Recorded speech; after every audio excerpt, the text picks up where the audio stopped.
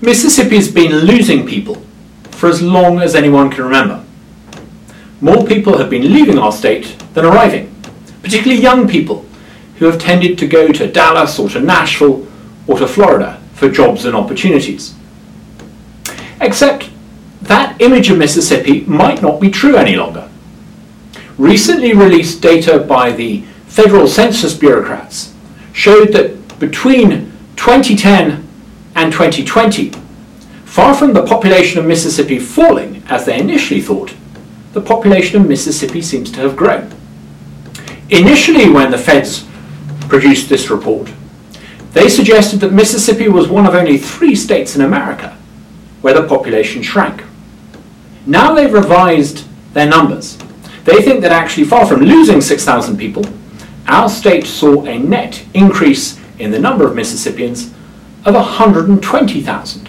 If these latest numbers are accurate, I think we're seeing a historic change in the fortunes of our state. The old image of Mississippi as being a state that people leave is wrong. Over the past 30 or 40 years, the southern United States has seen the most extraordinary growth. Small cities like Atlanta, Georgia, have become vast metropolises. Nashville is booming.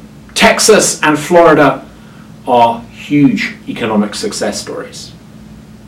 But of course, there's been one exception, and that is Mississippi. Mississippi has stubbornly remained 50th out of 50 states by an awful lot of indicators. I think this might be about to change. I think Mississippi today might be in a situation rather analogous with the situation that the Republic of Ireland was in the late 1970s. Late 1970s Ireland had been a country that had stagnated economically. It had seen very little economic growth, and its politics had been dominated by what you might call a closed cartel.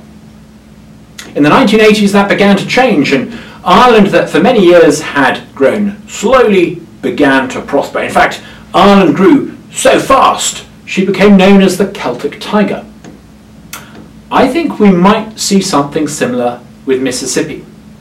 For decades, politics in Mississippi has been dominated by a cartel. For as long as anyone can remember, you need somebody else's permission to do even the most basic economic activity in this state.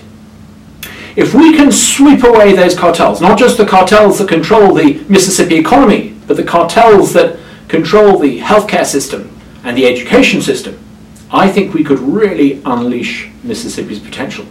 I think we could be on the cusp of some really exciting change. And as a recent arrival in Mississippi, I know why it is that people would be attracted to come here. It is an extraordinarily wonderful state. But there are an awful lot of things that leaders in the state could do. Cutting taxes, reducing regulation, cutting red tape, to make it even easier for more Americans to come here and call this great state their home.